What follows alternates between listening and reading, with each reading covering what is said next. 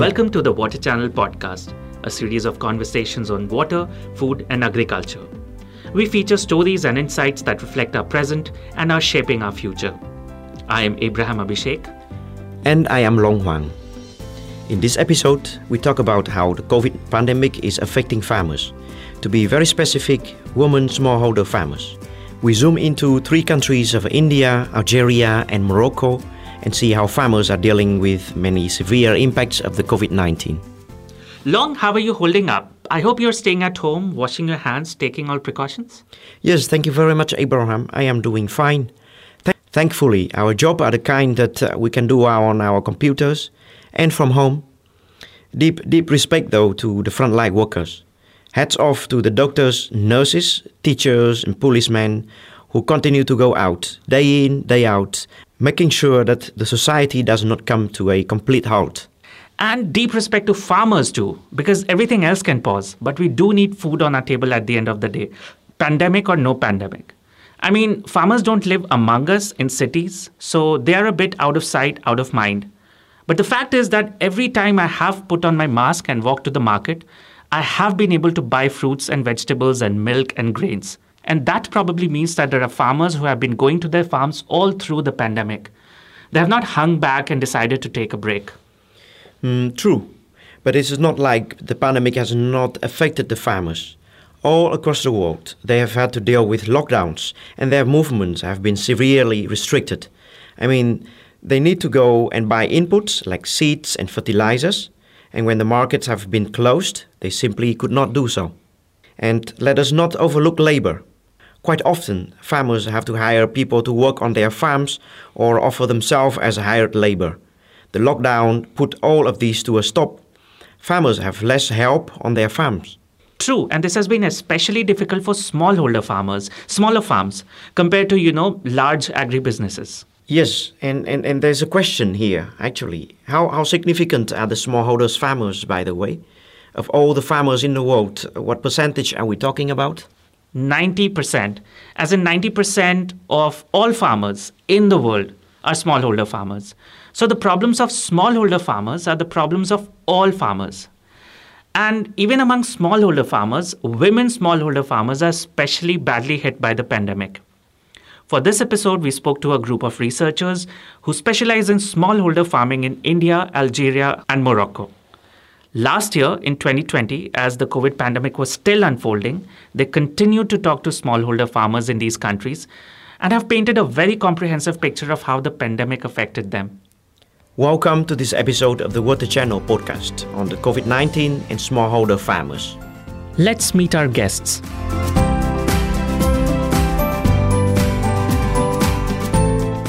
My name is Lisa Bossenbroek.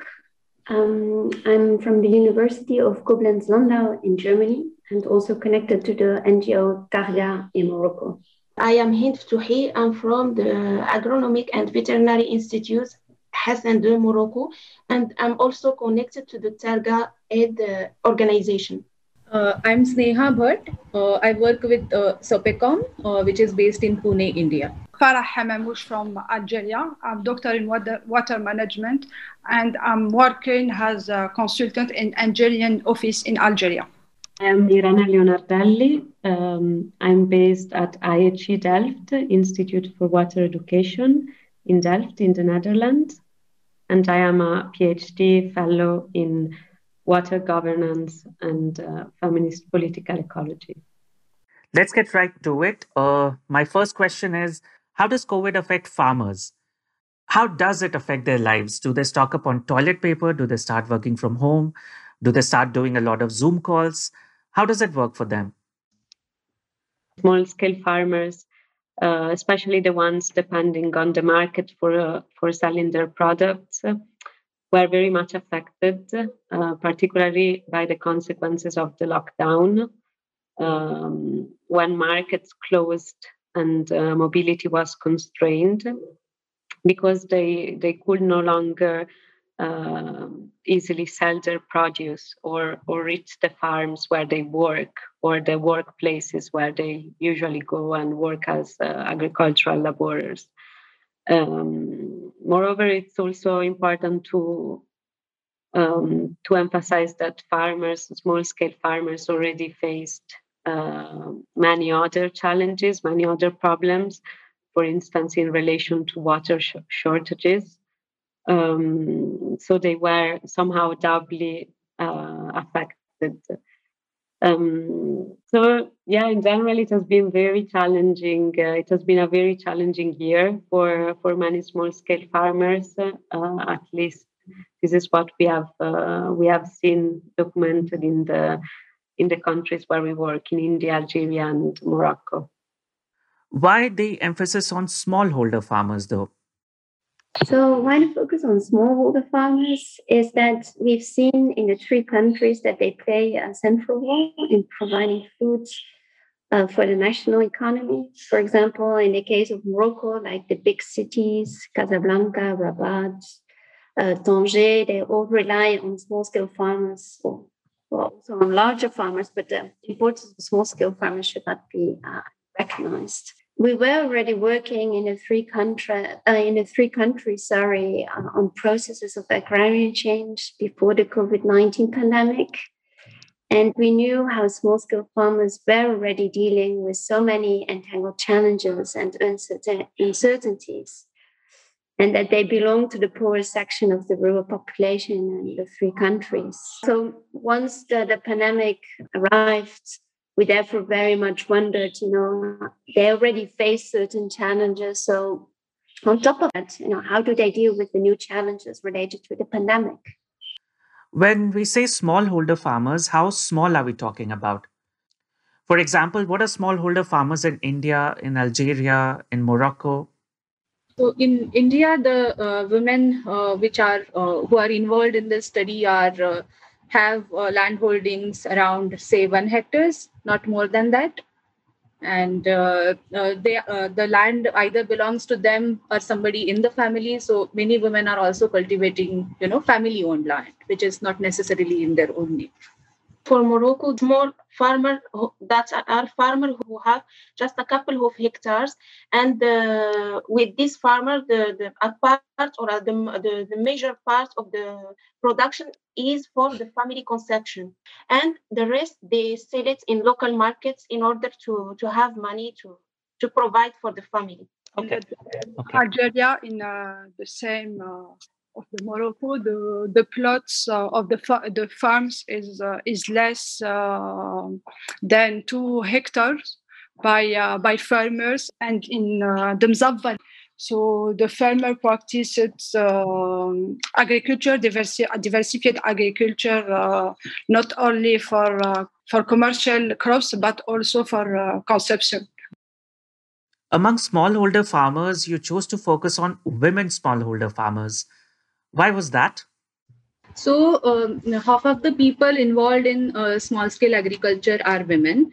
Women also do most of the time-consuming, tedious work in agriculture, like sowing and weeding, and yet they are not recognized as farmers because that identity is tied with land ownership. And when it comes to owning land and other resources, the picture is, quite different. So, for example, in Maharashtra state, according to the agriculture census, the total operational landholders of total operational landholders, only 15% are women.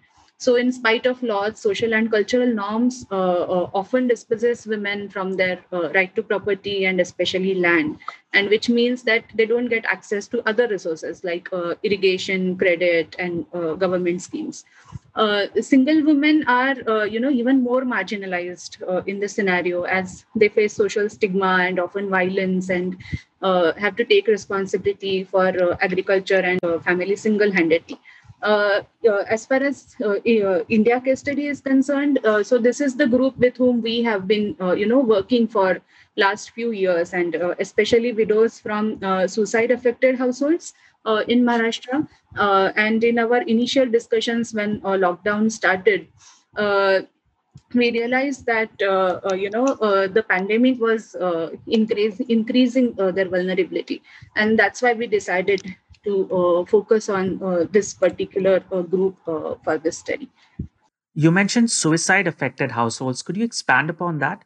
Is that a widespread phenomenon in that part of the country, that part of the world, suicides? Yes. Maharashtra state has the largest number of farmer suicides in India. So according to the National Crime Record Bureau, we have had some 75,000 farmer suicides so far in Maharashtra. And especially there are 14 districts which are declared as suicide affected districts in Maharashtra. They are in the Marathwada and Vidarbha region of the state, which is the cotton growing area. Marathwada is also the drought prone area of the state. And we have been working with the women from these households, the widows from the farm suicide affected households for past 2-3 years now. Yeah. Interesting. It is very clear. So far, COVID is not the only challenge. There are also other related challenges. And then we also hear that COVID is viewed as something maybe new. What makes it new as a challenge for the community that you are working with? How it is different comparing to, for example, drought or salinization or other challenges that are experiencing now? I think the main challenges were posed by the restrictions related to the lockdown. So the fact that suddenly farmers' markets were closed in the city was something extremely new and challenging for farmers who could no longer sell some of the produce they produce for the market. So all the investments they had made to cultivate commercial crops for the local markets, they were no longer profitable. They faced huge losses. So many farmers had to let their produce rot in the farms because there were no middlemen that were reaching the villages and buy the produce and then transport it to the city markets where they would sell it. So part of the produce, of course, farmers they consume it within the household. Some maybe they were able to sell or give away to neighbors, other villagers, but they also faced problems in terms of really selling the produce. So maybe they had to sell it at a very, very low rate because the demand was much lower. And in the worst cases, they had to let it rot in the farms. Yeah, I agree with you, Irene. Even if small farmers and the laborers already have problems, what is new with the pandemic and the lockdown is that it has exacerbated inequalities. For example, for female agriculture wage workers, they have been obliged to go out and to work despite the restrictions and to fear of being sick and to bring the virus to their family because they are obliged to provide for their families, and especially when they do not succeed in having the government support. In the Mzab Valley in Algeria, the prices of dates dropped significantly. So farmers face difficulties to sell dates of Degletnor varieties, which is mainly produced in the new agriculture extension, especially for commercial purposes. So to escape the monopoly of intermediaries who have a strong grip of the marketing price, small-scale farmers usually store this variety of date in cooling stations. This way, they can sell them for better prices through the year. So, however, last year, in October, when the new dates were ready to be harvested, the cooling stations were still packed with the harvest of the season 2019 because the border traffic remained limited since March 2020. So markets were closed and festivities and family gathering prohibited. So as a consequence, many farmers had to sell large quantities of Degletnor at low prices to large local food processing companies in order to save some storage capacity of this year's harvest. And the second impact of the pandemic concern the livability and the wage of laborers. Indeed, in both valley, in Algeria, the harvest of date and relies on local and regional workers. So last year, mobility restriction led to prohibition of gathering and a lack of labor's availability. You guys have already begun to answer this, but could you talk a bit about how women farmers' experiences of the pandemic were different from those of the male farmers? At the moment we wrote this paper differently from Morocco and Algeria and India. In Algeria, we had not direct contact with women farmers and laborers because of patriarchal norms characterizing the Mozambique community. So we were not able to get in touch with the women remotely. Also in the 3 different countries, so we also focused on agricultural laborers. And so, for example, in the case of Morocco, like the new emerging forms of agriculture, they very much rely on the availability of cheap labor, much of which is provided by women. And these are often women who are landless, or divorced, single, or widowed. So also in terms of social category, they're often socially less considered. And these women, they often work in the agricultural sector to be able to care for their children, to care for their family members in terms of providing food, shelter, health, education. Yet they're often not considered as main earners. So they often also don't have a contract or neither social security. So already in the agricultural model that recently emerged in Morocco, they are a social category that is invisible and very, very fragile because of these precarious work conditions. So because of the lockdown, they couldn't travel anymore to their workplaces. Because often they take a collective bus to travel like 20, 30 kilometers away from their from their house, So they couldn't do that. They also often did not benefit from the government support programs that were put in place because these government support programs, they are aimed at the male or at the main provider of the households. And since these women are not considered as the main provider, and they kind of lose out there. What were some of the ways in which smallholder farmers or smallholder women farmers in particular coped with the situation? You mentioned in your paper how some of them devised certain strategies and workarounds to deal with the lockdowns. Could you talk a bit about that? Many farmers who had suffered losses during the lockdown and were, still uncertain about the coming year, dealt with the situation by making a change in their cropping pattern. So agriculture year starts in June in India. And so last year, we saw many women, we talked with, shifted from commercial crops like flowers and cotton to subsistent crops like millets, pulses, and groundnuts. Another thing is we were able to start a conversation with women about more sustainable farming and food and nutrition security in this background.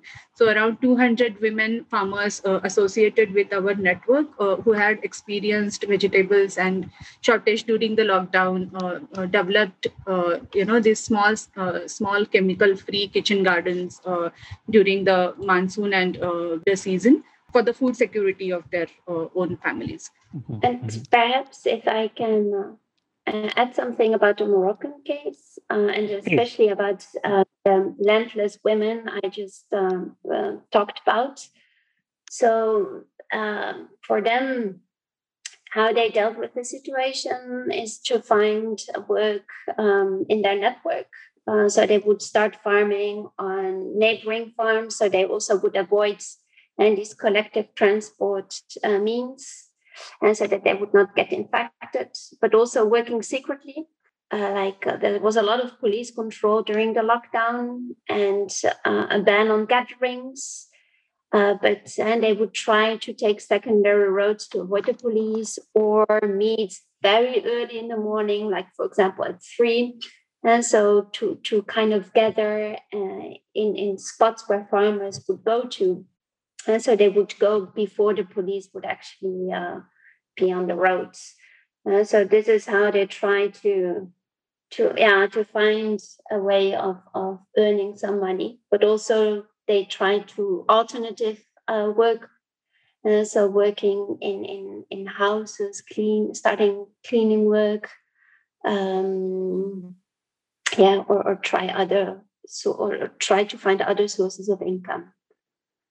Like women farmers who are single or divorced and landless, they had no other option but work secretly or find other ways to earn an income. But other farmers who were more resourceful and had better financial means, they could come up with inventive ways, other ways to deal with the situation, not only changes in cropping patterns, but for instance, we documented a very nice story in Algeria of a community that managed to restore an old irrigation system.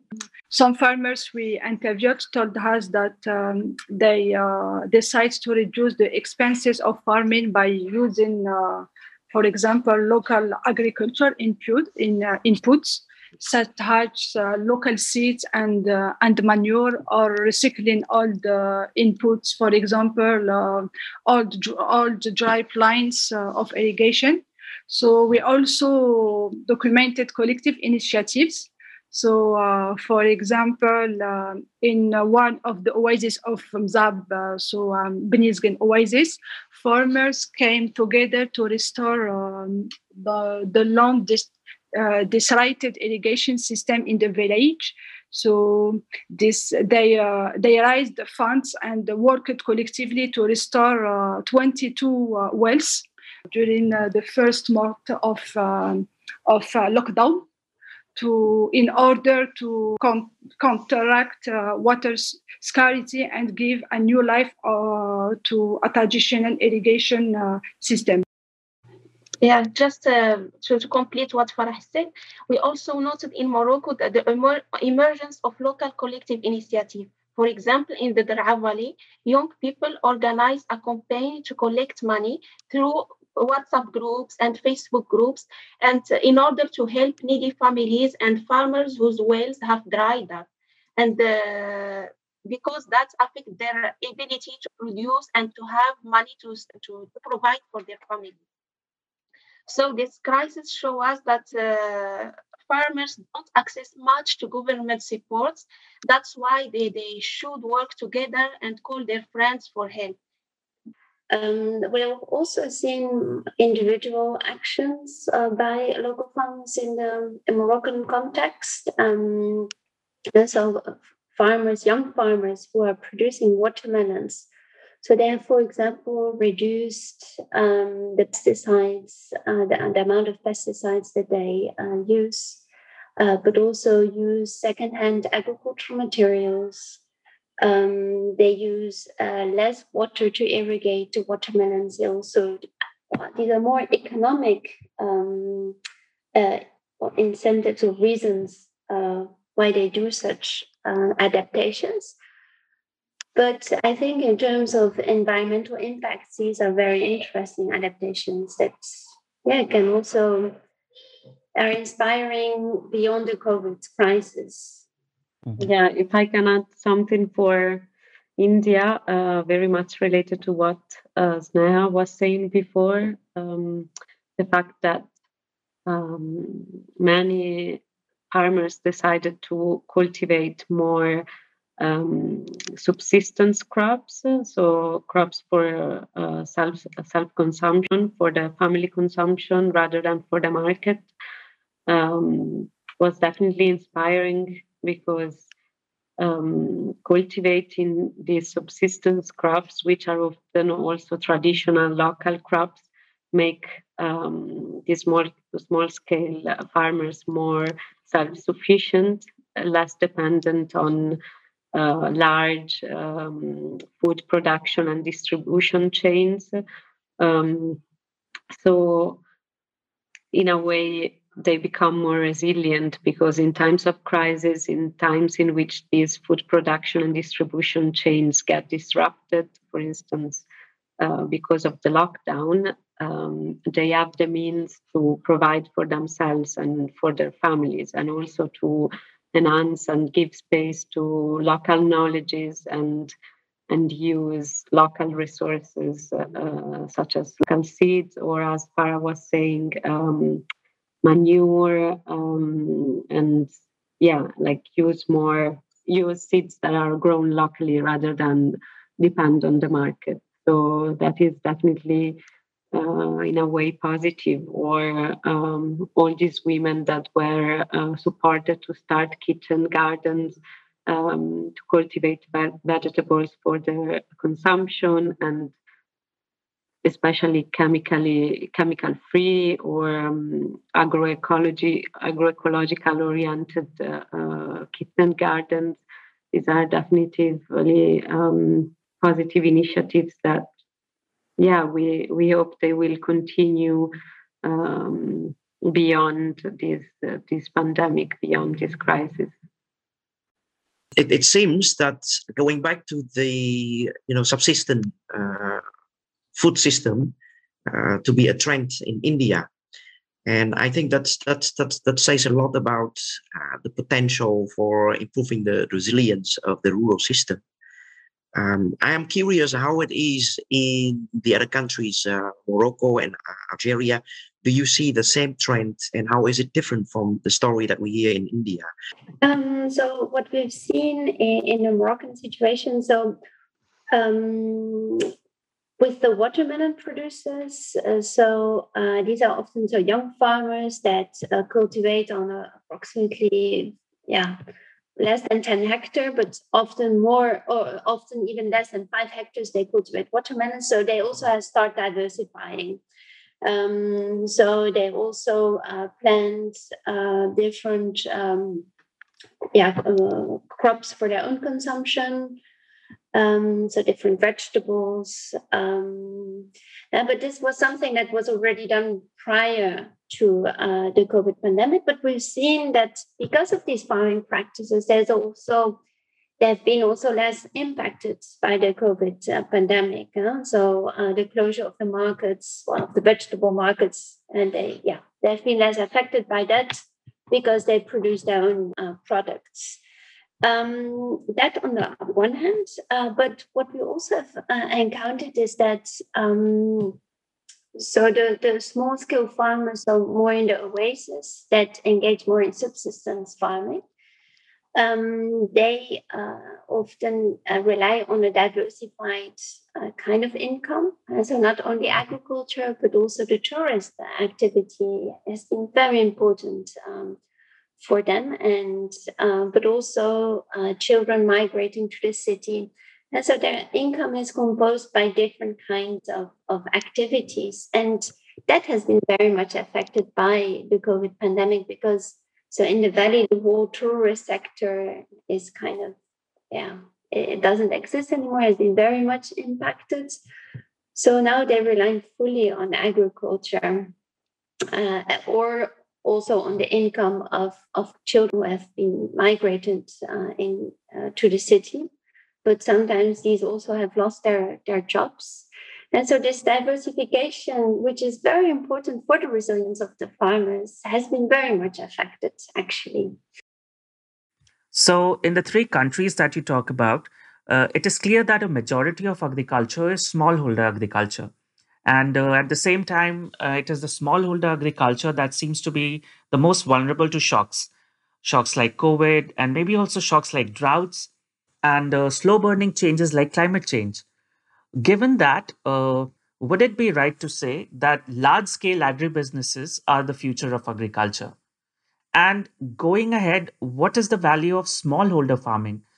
to agriculture in these countries, to food security in these countries?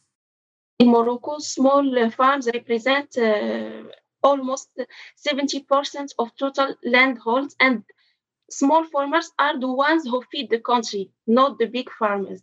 While, for example, high valued added agriculture had negative ecological impact, and it's also intended for export, not to feed the cities or other rural communities. So, in terms of food security, I think this category or small holders are very important for many reasons. We have noticed in the three countries where we work that large agribusinesses have had in the past years a lot of capacity to access and use and really overexploit groundwater resources, and this has been a huge problem in certain areas for small-scale farmers who are dealing more and more with issues of water scarcity, and they don't have the same capacity of large businesses to dig very deep wells and access water. Traditional knowledges get lost. The traditional seeds are not cultivated as they used to.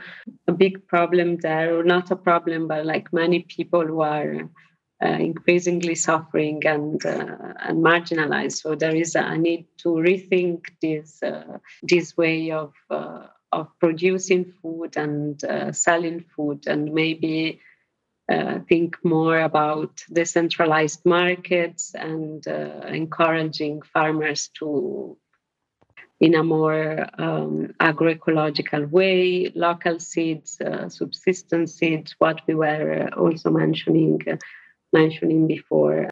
In Algeria, for example, the recent agriculture development programs have established new agriculture oriented toward intensive farming, so agribusiness, through the use of energy inefficient pumping in order to achieve food self-sufficiency and to reduce the cost of import, especially cereals.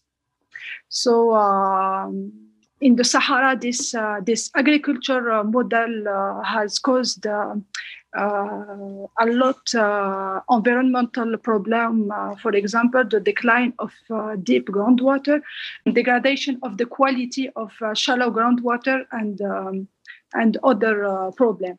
So regardless of this program, so the oasis communities have developed another agriculture model on the land surrounding the ancient oasis, so at the periphery of the old oasis.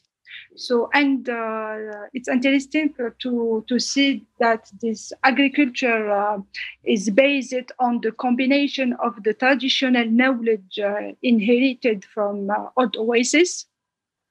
For example, circular irrigation system may also use of natural fertilizer and the modern or contemporary farming practices.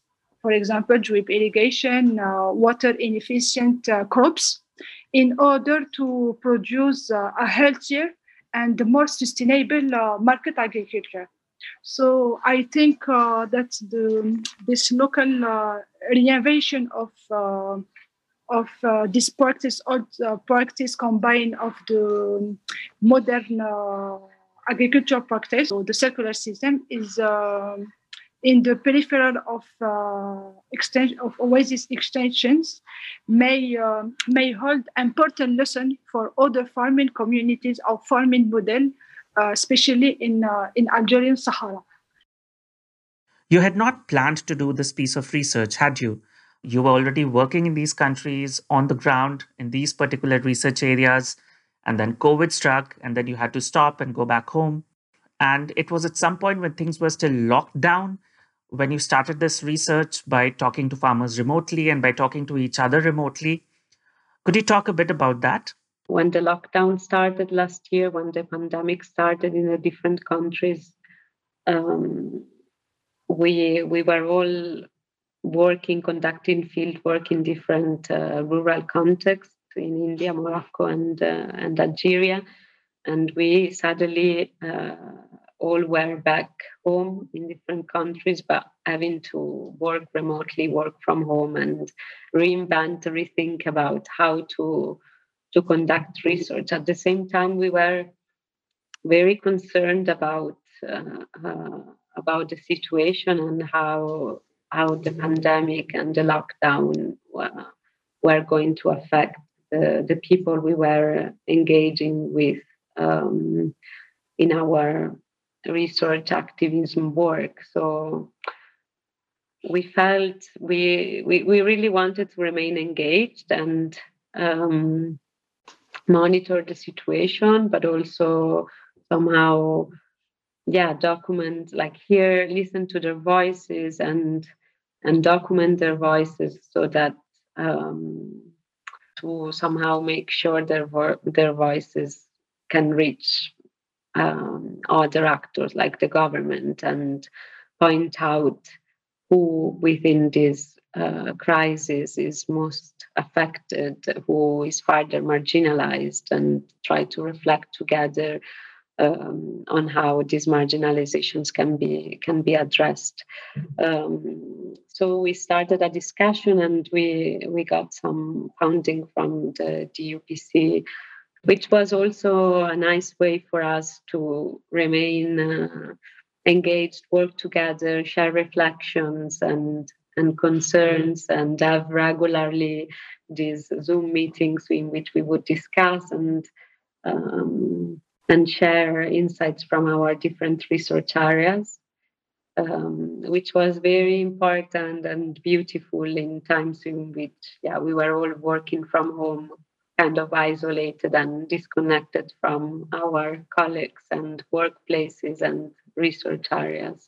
We decide to remain engaged with these communities because we have to work with them before the pandemic, the coronavirus, and before the lockdown. And that's why we start to conduct phone interviews with different actors to know how they are dealing this crisis, and how they are facing the consequences of the lockdown. In the case of women or agricultural laborers, sometimes they don't feel comfortable to share why their husband or other member of the family is next to them. And in this regard, we were not able to, for example, to address some issues which are considered to be sensitive. For example, with the female laborers, it was difficult to address subjects such as domestic violence or violence in exploitations or farms. And another point is that by phone, it was more difficult to gain the trust of people we did not know before the pandemic started. So in both Algeria and Morocco, so we took advantage of the lifting of travel restriction to return to the field after a year of remote field work. So we had mixed findings. Of course, we were excited to resume our activities, normal activities, and be physically in the field after such as a long time. But we also had worries that the COVID-19 situation is changing quickly everywhere. So, for example, in Algeria, it was very difficult to establish a relationship of trust with certain actors by phone. For example, with undocumented sub-Saharan workers and Oasis women, because of conservative norms and tradition. So, being back in the field, I able to conduct face-to-face interviews, made it possible to get in touch with these people. So they were more at ease to engage with us and share their stories.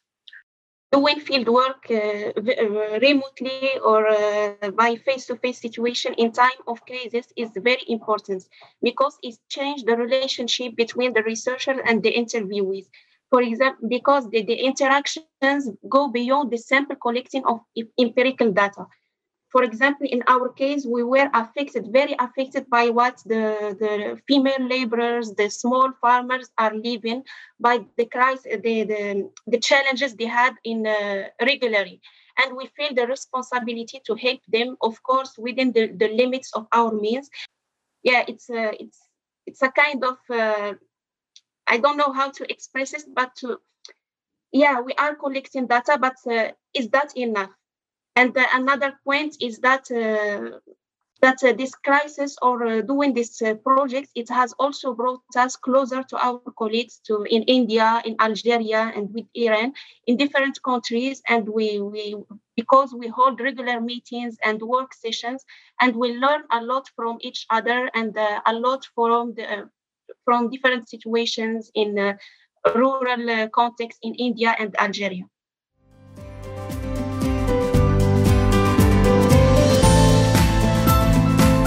Long, what did you think of today's conversation?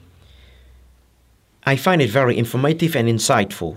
What strikes me the most is the fact that despite all the disruption and social disadvantages, women smallholders consistently show their strength, their creativity, and the desire to move on.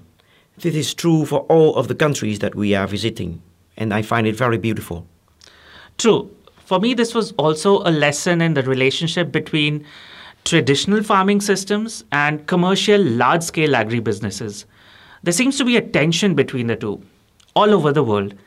And traditional smallholder farming systems, which are more in sync with agroecology principles, they are under a lot of stress, but they are very valuable. They have a lot of value. They have a lot of value to offer. And it is worth doing all that we can to try and support them. Thank you very much for listening to this episode of the TheWaterChannel podcast series. We hope that you found the conversation as interesting and insightful as we do. We say goodbye here. We'll be back soon with another story, another conversation. Until then, stay safe and goodbye.